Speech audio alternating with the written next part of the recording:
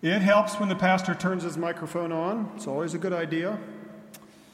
I turned it off when I was asking Brian to bring me my water, and I didn't want everybody to hear the request, so got to turn it back on.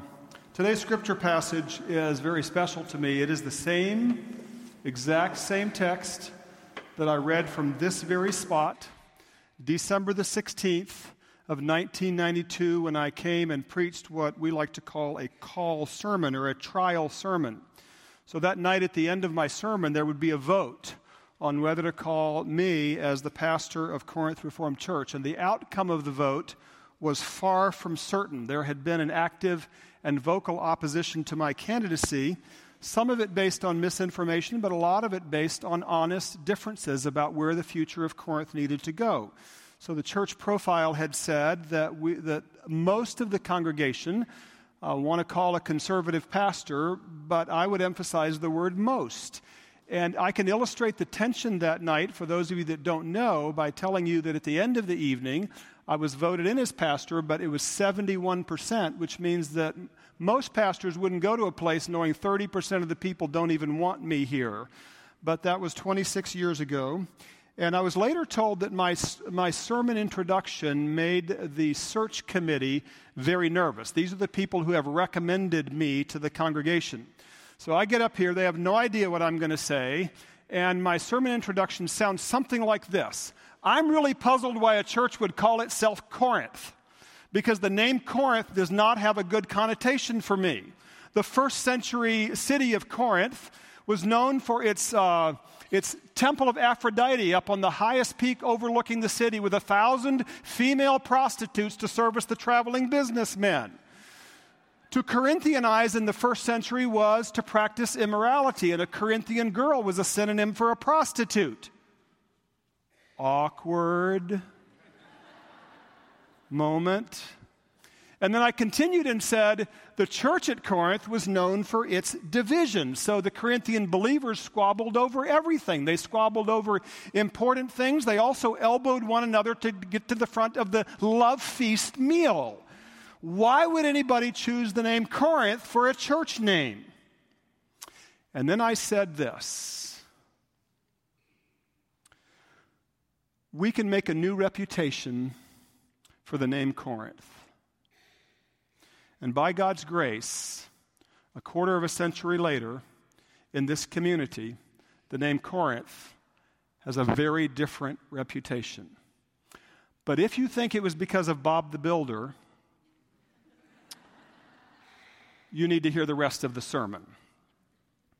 So I'm going to attach to my sermon manuscript for today the original manuscript from 1992 because I think it has some merit. And I almost thought about repeating that sermon except for the fact that, A, this is a very different occasion, and B, I got a little bit of fresh insight into this text since that time, particularly in my study this week. So here's my insight in brief form, and I'll come back to it. Paul uses two analogies for the church in this passage. One is a field, and the other is a building. If you didn't have both of those analogies, your understanding of what the church is would be almost totally incorrect or at least incomplete. So one could argue that both analogies were necessary because of Paul's audience, that some of them would have been farmers who looked out their windows at open fields, but others of them in the city of Corinth would have been urban dwellers who drew the shades or curtains or whatever they had in those days and saw a skyline of beautiful buildings. So maybe Paul wanted to address both groups, but I think there was a different reason that Paul wanted to use both analogies.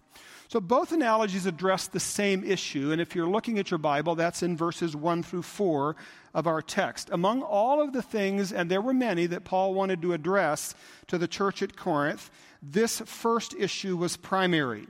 He confronted it in the most profound and consistent way throughout the book, and it is the problem of conflict in the church, cliques. and rivalry and jealousy and condescension. And in an odd sort of way, I'm sort of glad the first century Corinthian church had those problems, because if they didn't, we wouldn't have 1 Corinthians, which would include, we wouldn't have that great love chapter, chapter 13. Paul wouldn't have been inspired to write it if the Corinthians hadn't inspired it in kind of a negative way. So I'm sort of glad they had these problems. So he notes in verse 4 of our text that some Corinthians say, I follow Paul, while others say, I follow Apollos. Paul, you probably know better than Apollos, so let me tell you about him. He was a Jew from Alexandria down in Egypt, and he was well educated in Scripture as a Jew, but he had just begun to learn some of the stories about Jesus, and he didn't know the whole story very well. So when he first believed in Christ in Ephesus, Apollos had heard part of the story, and Priscilla and Aquila took him aside to instruct him further. He was responsive. And after Paul established the church at Corinth, Apollos then came behind him. Perhaps even because Paul had that kind of trust, he was ready to leave Corinth and put the young church, he'd only been there 18 months, in the hands of such a capable leader. What Paul wasn't fine with is that as a result of that, some Corinthians were saying, I'm really a Paul guy, and others would say, I'm an Apollos guy, and even others would say, well, Peter's my man.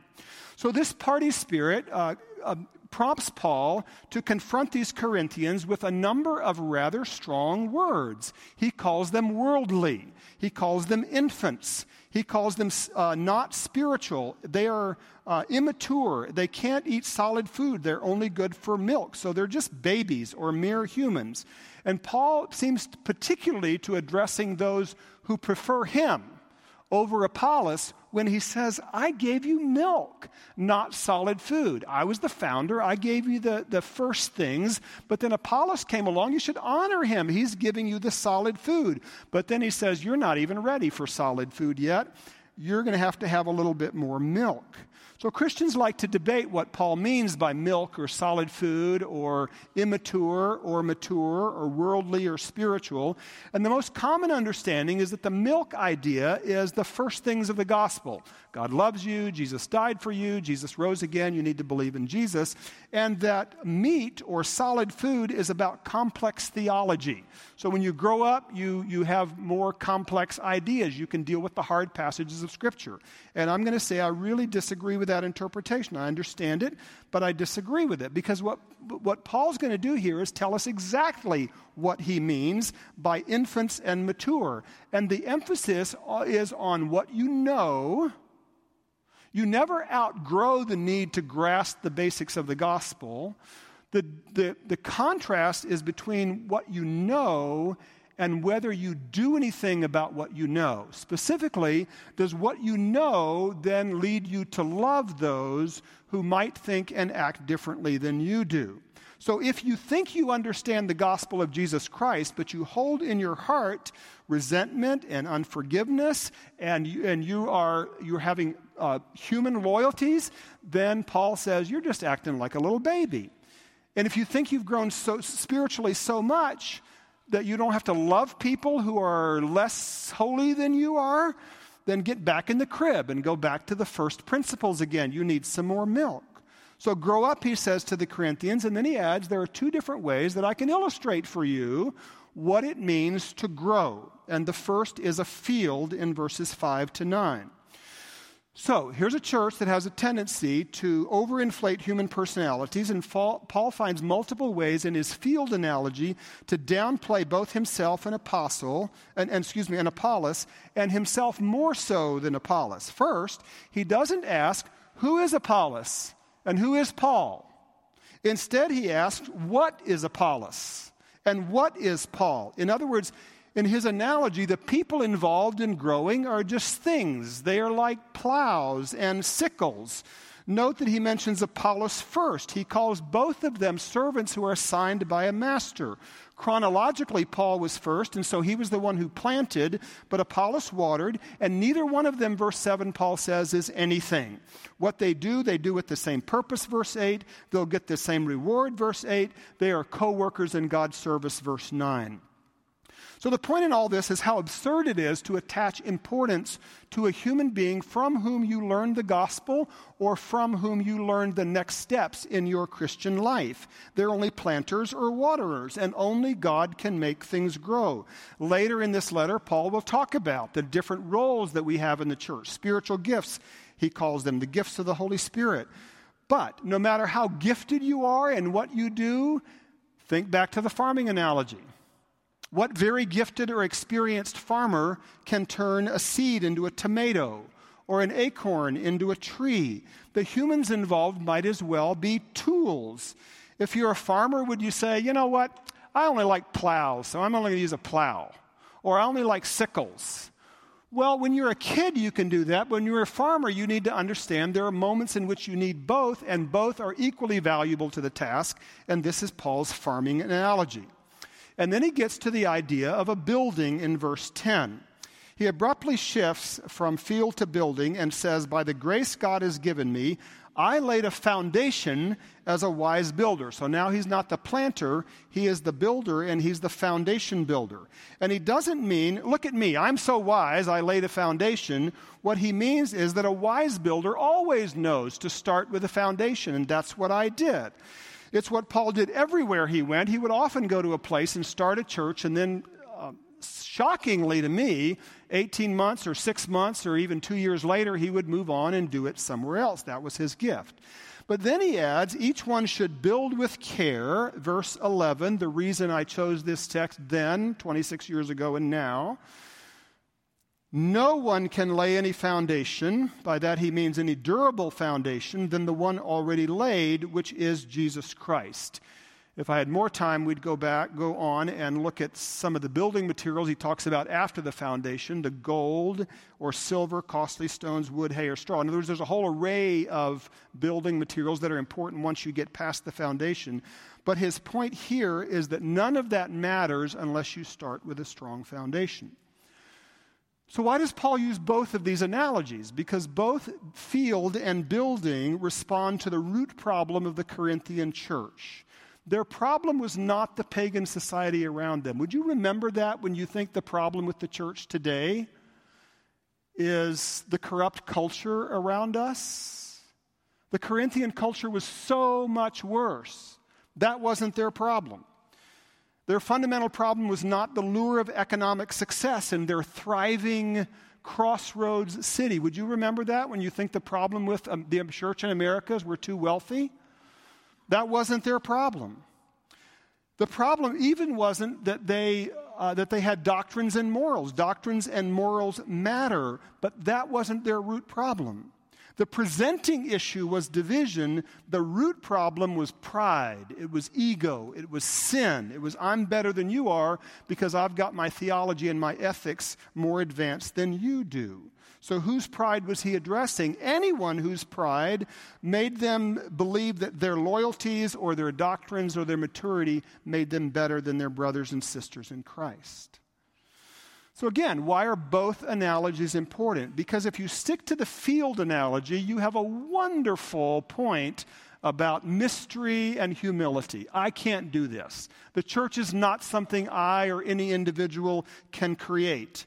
And there are no guarantees. Any farmer or gardener knows that even though I have a great beginning to this garden, a severe rainstorm or a drought can wipe it all away. And even if I'm the kind of farmer or gardener who has his or her own source of water and fertilizer and I do all my part, come on, can you really turn a seed into corn? Can you do that? No, there's a humility about this, and we in the church need to understand that whatever happens in the church, anything good that happens, it didn't happen because of us.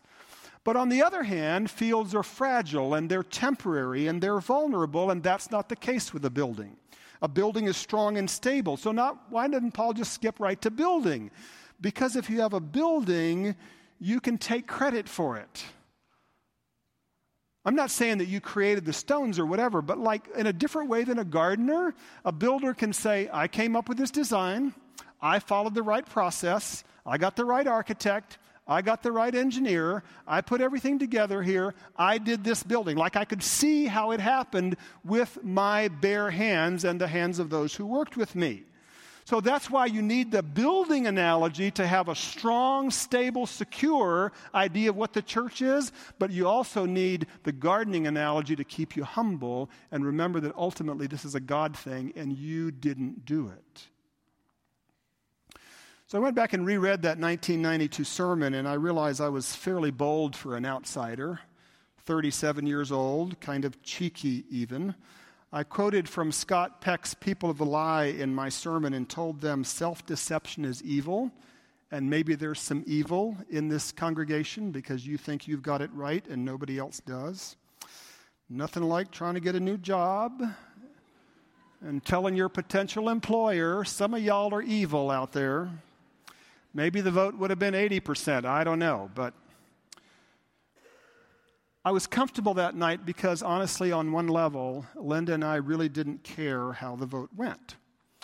Our daughters are here with us today, and at the time, our children were 6th grade, 3rd grade, and kindergarten, and we were in a cozy place that we loved being and people who loved us, and there wasn't a lot of conflict in that church, and we were biting off a really big I didn't write that sentence in my manuscript. Biting off a really big whatever you bite off. So, like we didn't care in the sense that if the vote didn't go the way and they didn't want me to come as pastor, we could go right back and keep living the life that we loved and enjoyed. It was only because of a deep sense that God was bringing us here for a purpose that we maybe even didn't fully understand, that we even allowed our name to be put in front of the congregation. And so a quarter century ago, I not only told them about how the name Corinth had become, didn't have good associations for me, I said to them, maybe the name Corinth has become prophetic for you in your division. Whereas the first century Corinthian church said, I follow Paul, or I follow Apollos, or I follow Peter, I told the folks that night, thinking about the 3 prior pastors before me, you have divided yourselves into cliques of Kilburnites and Spiriites and Altausians. I quoted a member of the church who had said to me during the interview process, it was a private interview a couple days later, and she had looked at me, older lady, and she said, you know what's wrong with this church? Dr. Althouse died.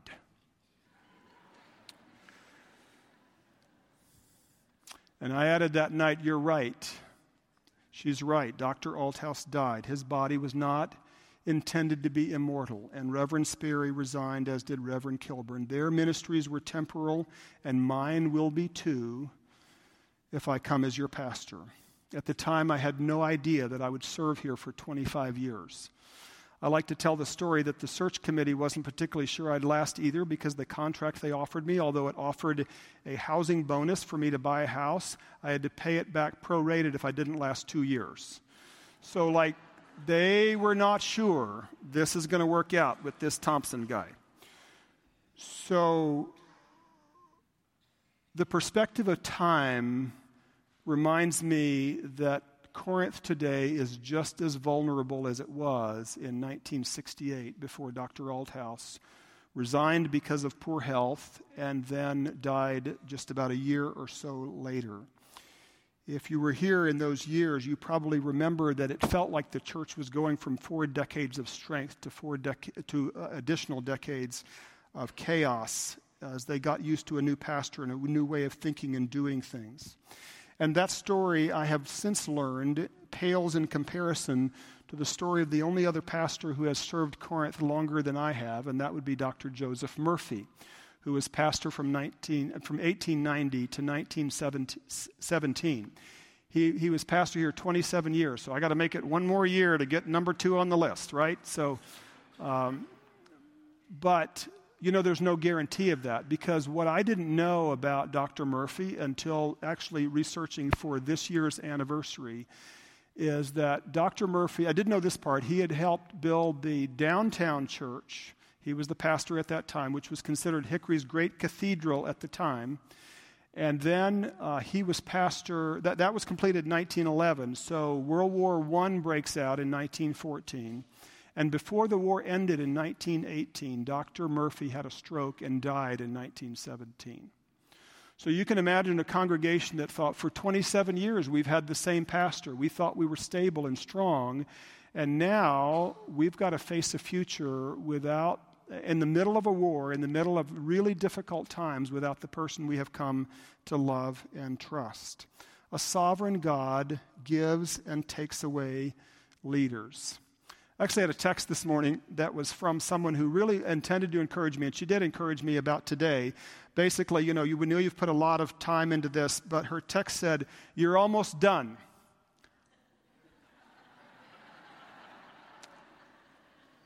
You know what? Every one of us ought to live with that reality. And in case you're wondering, is Bob getting ready to announce his resignation? No. I tell people I'm here till I resign or am fired or die, and I'm not aware that any of them is imminent. But you never know, and the congregation didn't know in 1917. And the thing that probably unsettles me more than anything else, the sense of vulnerability for the congregation, is that somehow the perception of people is that the church is strong because Bob's been their pastor, or God brought Paul or Amy or Lori or any one of a number of our amazing staff that God brought to us. And I just need to say to you, the stability of a church is never about the leaders. That's what Paul is telling us here. And I'm sure there were people in the late 19-teens and there were people in the 1970s who said Corinth will never be strong again. Would you look around you today at the congregation that is here and realize there's another one just as large over in Boston Memorial Hall? And we had an 8:30 service as well. And God has done something in here, and I've only been a small piece of it, a small part of it. So how do you tell when your loyalty is to a human being rather than to Jesus Christ? You may not know for sure until the leader is gone, until the leader is taken away from you by whatever means God chooses to do that. And then you know. Was I really following Bob or Paul or someone else, or was I following Jesus Christ? Is that where my heart is? Is that where my commitment is? Is that where my loyalty is? So what do I want you to remember?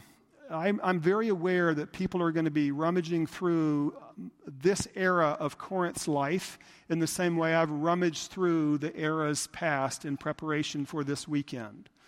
And I'm going to tell you, I hope they don't look back and say he was a good organizer, or he was a good preacher, or he preached a good funeral, or whatever. I hope they rummage through all the papers and things of this era and say, everywhere I turn, he talked about Jesus. Because a church is always vulnerable. It's always vulnerable because it's a garden, and we're not in charge of it. There's a sovereign God who is in charge, but God is not worried about Corinth. And he's not worried about the church universal because it belongs to him. And therefore, the only foundation on which we can build now or in the future is on Jesus Christ, our Savior and Lord. And I invite you now to join me in a renewal of our covenant to him.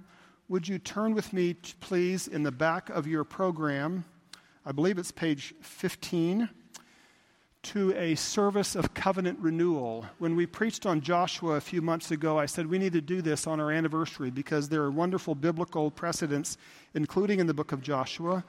And then there are also elements of our own history that I wanted to weave into this. So I'm going to invite you, please, to stand.